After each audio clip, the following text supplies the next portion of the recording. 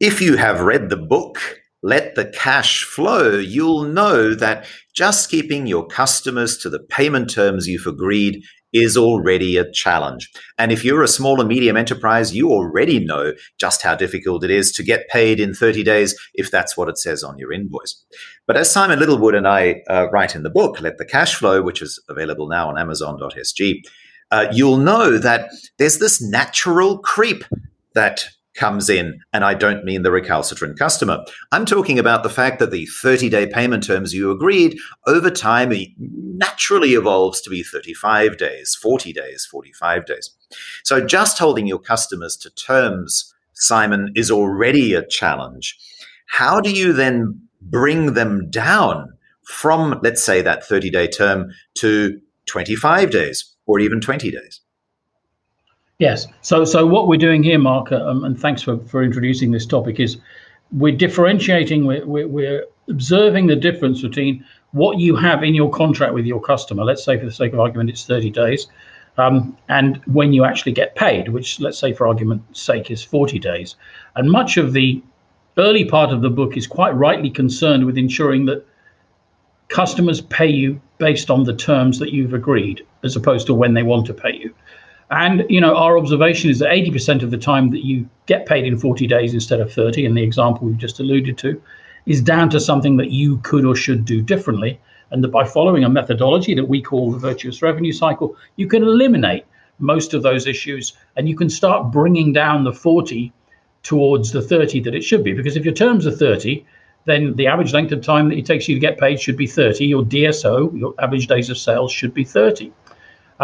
But as you just asked, once you've got your customer to pay you roughly according to when he's supposed to pay you, that's 30 days, can you actually get those base terms down? Can you renegotiate the 30 days that you agreed at the beginning of the relationship and get it lower? And the answer is that you can. Right. Well, isn't that exactly what I started out our podcast with? So how, of course, is the next question. First of all, don't try this until you've accumulated significant amount of data on the things that have caused the payment to be 40 days in the past, because it's in the insight into why the payments are late that you get the traction with your customer. Because every time that you iterate around a transaction, that is, every time an error leads to a late payment, this costs both you and your customer money, because you have to spend time sorting it out. And by not taking the time, of course, you allow the late payment to continue. And if you do take the time, you develop a closer relationship with the customer. Having developed a closer relationship with the customer, you know things that are going to enable both you and the customer to reduce the cost of doing business. That's the important thing here. It's a concept that we sometimes call TCS, total cost to serve. Because if you think about your customer has you as a supplier and has other suppliers, and different suppliers cost different amounts of money to do business with, depending on how clean their transactions are. So the total cost to serve from a supplier who makes invoicing errors or other errors is greater. So you've got to the point now where you've reduced the cost to serve, and your sales team have a good relationship with the customer, can explain what he or she has done to help eliminate late payments, take out process errors. What you can do is you can take all the customers where you've developed insight into why they pay late and what you've been doing wrong to allow them to do that, and you can model those customers based on the length of terms that they have by agreement and on their relative contribution to your profitability. If you can't figure out contribution, then use gross revenue, but contribution is better. What that gives you, and do look at chapter 5 of the book to understand this in a little bit more detail, what that gives you is a sense of outliers. So what customers do we have who give us relatively little contribution, but who have atypically long terms? And the answer is, if they've got very long terms and you're not making much money out of them, then you should work very hard to reduce those terms. So this gives you an objective in terms of specific customers to go after. And if you've got data by now on what goes wrong, you can use that data in the conversation with the customer to show insight and start pushing those terms down. The alternative, if you have customers that aren't doing enough business to justify the terms that they get. Remember, we're thinking about a net contribution conversation here. The alternative is to try and make those customers bigger customers. So you can pursue a couple of potential paths.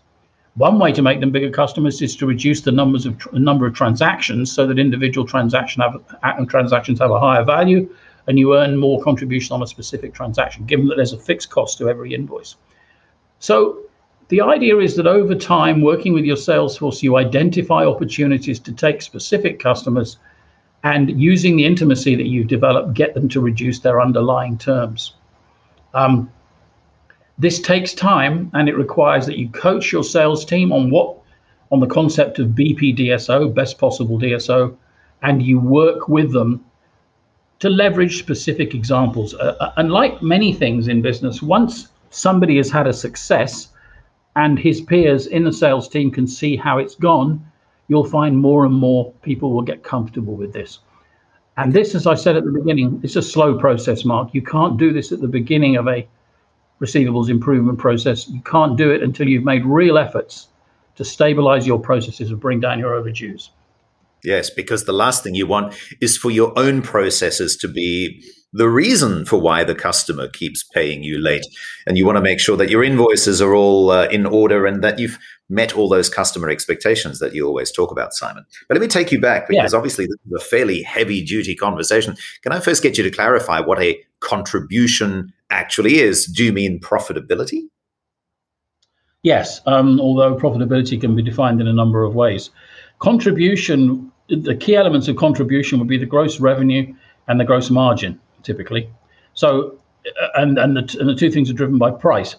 So just because a customer gives you lots of business doesn't mean that they're profitable. In fact, very often, bigger customers negotiate keener prices. So the net contribution from a large customer could be less than the net contribution from a smaller customer. And the important thing to look at is contribution versus credit terms. You don't want to be both in a situation where the contribution is low and the customer is paying you late or has a very long credit term, because that simply erodes the margin even further. Yeah. Yes, because let's say they're one of your smaller customers and then they drag on their payments for 60, 80, 90, 120 days or however long. That's going to take an outsized amount of your attention away from chasing those people who contribute more to your business. Is that the point? Yes, and there are several points. I mean, one is that customers take time, and any customer requires a certain level of attention. You need to be sure that you're making enough money out of a customer for that customer to merit your attention. And if they're marginal, that is, the contribution's not great and they pay you late, then you've got a number of courses of action. One is to regularize that account by reducing the overdues. The second is, if they continue to buy very little, to reduce the credit term so that profitability goes up. And thirdly, not discussed in the book, but an important consideration nonetheless, depending on what service or product you're providing, you might want to take your low margin, low turnover customers and assign them to a distributor or other reseller, so you're not dealing with them objectively. That way you can control your margin by simply selling your product to the distributor. What the distributor does with it and what margins they charge on the resale are up to them. Yeah. Yes, and you made that point that maybe you just need to sell more to them so that they contribute more, hopefully, and therefore become a bigger customer that's worthy of your time. I think you can have that. I mean, I would draw the line at the bottom. We've talked about Pareto. Pareto works the same in reverse. 80% of your customers give you 20% of your turnover. And the further you go towards the bottom of that Pareto, the smaller the customers are. You've got typically have a tail of very small customers who are contributing very little. Yet they consume time. Yet they all have to have an invoice. Yet they all have to have sales attention. So is it worth it? And can you enjoy the profit of those customers without dealing with them directly? I think that's something to think about very hard. Before you do that, can you migrate them to a better set of price and terms? Yeah. Either way, you're moving towards an outcome where your net DSO is going down through a combination of timely payment, which is the first part of the work that you do, firstly, and then secondly, reduced trading terms because of a discussion that you've had with them. Yeah. Yeah. That's a tricky conversation though, right? Because you'd never want to rock up to any customer and say, hey, you're not buying enough from me to warrant my time chasing you for payment. Therefore, please buy more or pay faster. So what are some No. of the actual words that you would use in having this conversation? Well, you don't have that conversation until the rapport has been developed based on sorting out the issues that have led to late payment. So the idea is to build intimacy by following the virtuous revenue cycle, by paying close attention to why things are going wrong, and by demonstrating your willingness to sort things out. And then I think you have to have an honest conversation with them. And remember, you've got a couple of options. You can actually aggregate sales because there is a uniform cost associated with every transaction. Stuff has to be delivered, say, on a truck, and an invoice has to be raised, say. What if they took fewer deliveries so that the cost of the truck was relatively diluted and the value of an invoice went up? Contribution margin would go up under that scenario, and you could perhaps justify the continuation of the relationship. If small, relatively unprofitable transactions are going to continue, then I think you need to have an honest conversation with the customer, because customers who make you very little money are filling space that you could be using to spend with customers who are more profitable. And that's the thing you have to bear in mind. There's only 24 hours in the day. If you decide to spend a lot of time with relatively small, unprofitable customers, guess what? That's time you can't spend winning and serving bigger, more profitable customers. Yeah. Yes, but it does sound like you can actually be quite creative. I hadn't thought of that.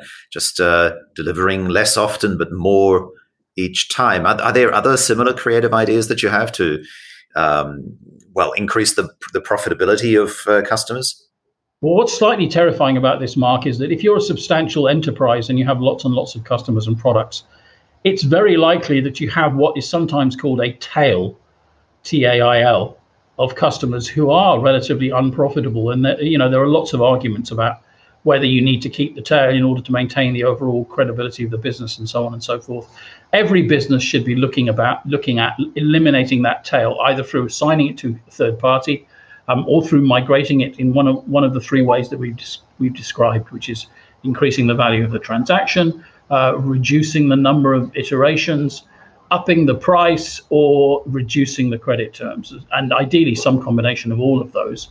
Wow. Remember, well, because your idea, what you're constantly moving towards is you're moving, in the sales environment, and this is not primarily a conversation about selling, but you want your enterprise to be profitable and you want the profitability to grow, and it can grow in two ways. One is by selling more, and two, by getting more margin contribution out of the ones that you're already selling to. And that's what this does. It speaks to that. Reduced funding costs. Isn't it? I mean, the way you put it was that you want to get rid of the tail. Some of those customers might be your very first customer, and you kind of have the sentimental attachment to them. And there's always the hope that maybe one day they'll become a bigger customer. So how do you overcome those? Those yes, those and things. that's exactly the insight into the customer is very important. If it's a mom and pop shop and it's never going to become a big customer, then regrettably you may have to assign them to a third party, and that makes good sense because they make perfect. Distributors who are used to dealing with small customers might be able to give a greater level of service to those customers than you can. If you're used to a certain level of scale, your model is not really suited to smaller customers. So don't be afraid of having an honest conversation with your customers, because what you want to do is you want to increase the aggregate value of your customer. You want to increase the aggregate transaction size. You want to increase the aggregate contribution margin per transaction. And you want to reduce the days of sales invested in receivables per transaction. Those are the things you want to be doing. Okay. So are we done with the lower end? Shall we talk about the higher end? Those customers who are actually your big customers, they presumably have already a fairly strong contribution, as you mentioned, in terms of net margins and so on. And you've pretty much got them down to paying you as close to contractual terms as possible. So what happens then? I mean, how do you then go about going to a customer and saying, hey, over time, we've sorted out all of the overdue payments. We're now at 32 days. Your contract says 25. Your contract says 30. How do we bring them down to 25? How do you even start a conversation about reducing those terms? Okay, let's talk about Pareto again. So the top 20% of your customers are responsible for 80% of your sales. They're probably responsible for about 80% of your working capital tied up in receivables. So with big customers, many of them have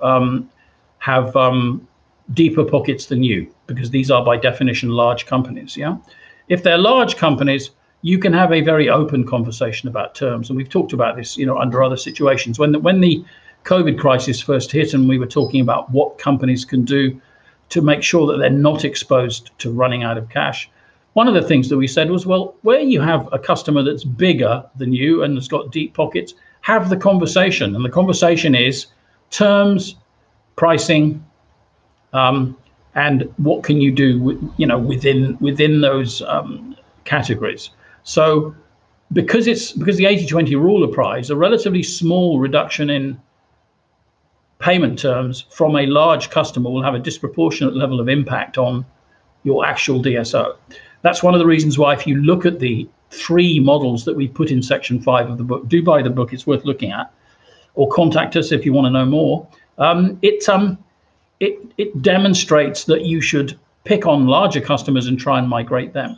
It's a tougher dialogue to have, but it's going to have significantly more impact on your cash flow in the medium term. The action with the smaller customers that we talked about earlier is much more about risk mitigation. It says, let's not spend our time on relatively unprofitable customers. Let's be binary about whether or not we want to do business with them. If they can't give us more business or pay a decent price or pay us in a decent time, then let's find another way to deal with them, firstly. Right. Secondly, yes. for larger customers, because they have a disproportionate impact on DSO, let's negotiate with them, because they can probably agree to pay you relatively quicker, but don't have that discussion until they're actually already paying you to terms. That is the critical thing you need to bear in mind when having this discussion.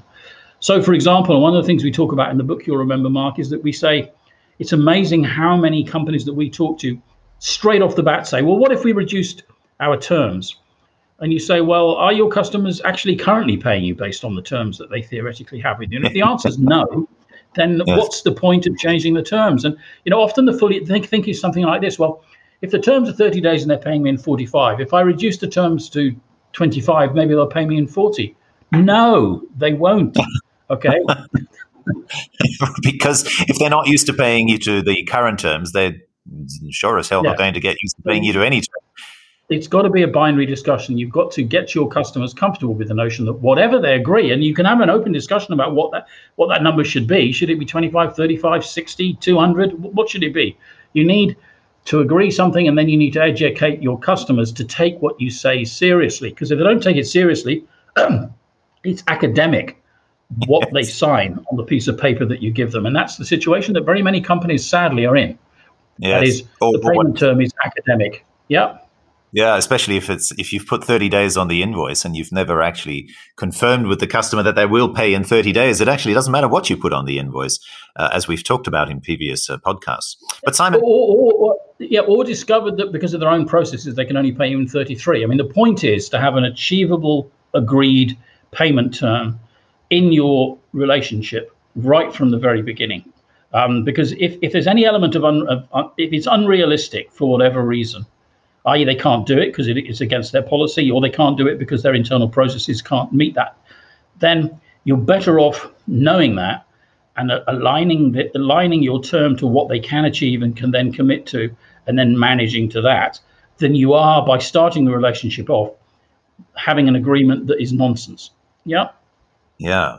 Okay. But still, and you've made the point that you can only try to negotiate the terms down further if they are, in fact, if you've had those conversations, they are, in fact, paying you as close to terms as possible.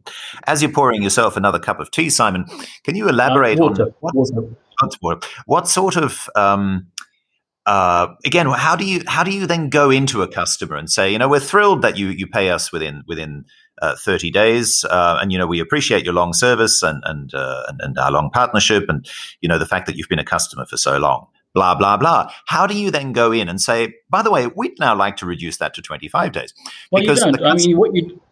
The customer, can I just finish? The customer will probably say, well, why should I give you anything? And then the compulsion for you, our listeners might be, well, I'll have to give a discount in order to bring them down to 25 days. Well, let's take those one at a time. First of all, you're only doing this at the end of a process of actually installing the virtuous revenue cycle. That is, with the big customers, you've moved to a situation where you've entirely changed the service relationship. You're talking to the big customer about every invoice as soon as it lands, and you're methodically eliminating any mistakes in your customer to cash process that have caused rework, cost, frustration, and late payment. That elimination of issues has been shared with the customer so that when you have meetings with them, you can say, remember, we used to have this situation. Here's what we did. We now have far fewer issues, much cleaner. Our invoices are cleaner, and you're able to pay us quicker. With that, you can actually demonstrate what the total cost to serve is and how it's come down. In other words, you can actually identify, and we talk about this in the book, what the cost to the customer of doing business with a supplier who doesn't have a particularly waterproof order to cash process is, and demonstrate that you've reduced that cost. So first of all, you build goodwill by demonstrating that you've invested. Remember, you've put an extra person in or whatever to do the proactive calls. You've put extra effort into resolving the issues. Here's what we've done for you. We'd like to discuss, now that transactions are much cleaner and we're clearly a lower cost supplier to do business with, we'd like to talk about opportunities maybe to tighten up payment terms a little bit. And if that doesn't work, well, you can do the math. Is it worth giving them is it worth reducing prices in order to bring down payment terms? If you're going, my view on that is it's entirely a mathematical calculation, firstly. And secondly, if you're going into a situation like, say, at the beginning of COVID or prior to that, when you've got supply chain disruption from China as a result of America's political actions, if you think you're going to go into a cash crunch, it might be worth trading a couple of points of margin to bring forward the payment from a major customer by 5 or 10 days. Do the math. 2 or 3 large customers paying you a week or 2 weeks or 3 weeks faster could have a significant impact on your ability to maintain your business and to be liquid. Survival in some cases is more important, and only you can have that conversation, and only you can do those calculations. But you can't do them. You can't do them if you haven't already put the virtuous revenue cycle in place. Yes. Okay. So we've covered a lot of ground, Simon. We've talked about looking to reduce the payment terms. Firstly, I guess getting the customer to actually meet the payment terms, but then actually finding a way to reduce it. We've looked at the low end of your customer base and how to make them, a bigger contributor to your business. And we've talked about the larger customers and migrating them, firstly, to the actual payment terms that you've agreed, and then hopefully to some discounts. Are there any other points that we've yet to mention? No, I think that's already a pretty big recipe for many companies. And the important thing is, in closing, I think to do it in the right order. Above all, resist the notion to go in hot and heavy, yes, either to get paid on time or to reduce the terms. This is very often the situation that we find. And in fact, when you and I first met, it was kind of what was going on in that dynamic, which is, isn't it frustrating that none of my customers will pay me when they're supposed to? Well, hang on a minute. Why aren't they paying you? How are you leaving that door open, and what could you do about it? So start off with humility, work with your customer to figure out where the errors are, dot the I's, cross the T's, and eliminate them so that your actual DSO moves down close to what their payment terms are. Then and only then, using that improved relationship and the information that you've gathered about what tends to go wrong, can you then have a dialogue with the customer about opportunities to reduce the actual base term itself. I've seen it happen. I've seen customers be surprised by the fact that it can happen because it requires a complete change in your customer relationship. But I do urge you to look very hard at it. Yeah. And if you have more questions, comments, maybe your own story to tell, email us at service@riabu.com. Riabu.com is also the place where you can go to create master files for your customers and actually track some of these conversations so that the next person who picks up the conversation, maybe a salesperson or somebody in another area of the business, is also informed as to where you are at with that conversation with the customer. Thank you very much, Simon Littlewood.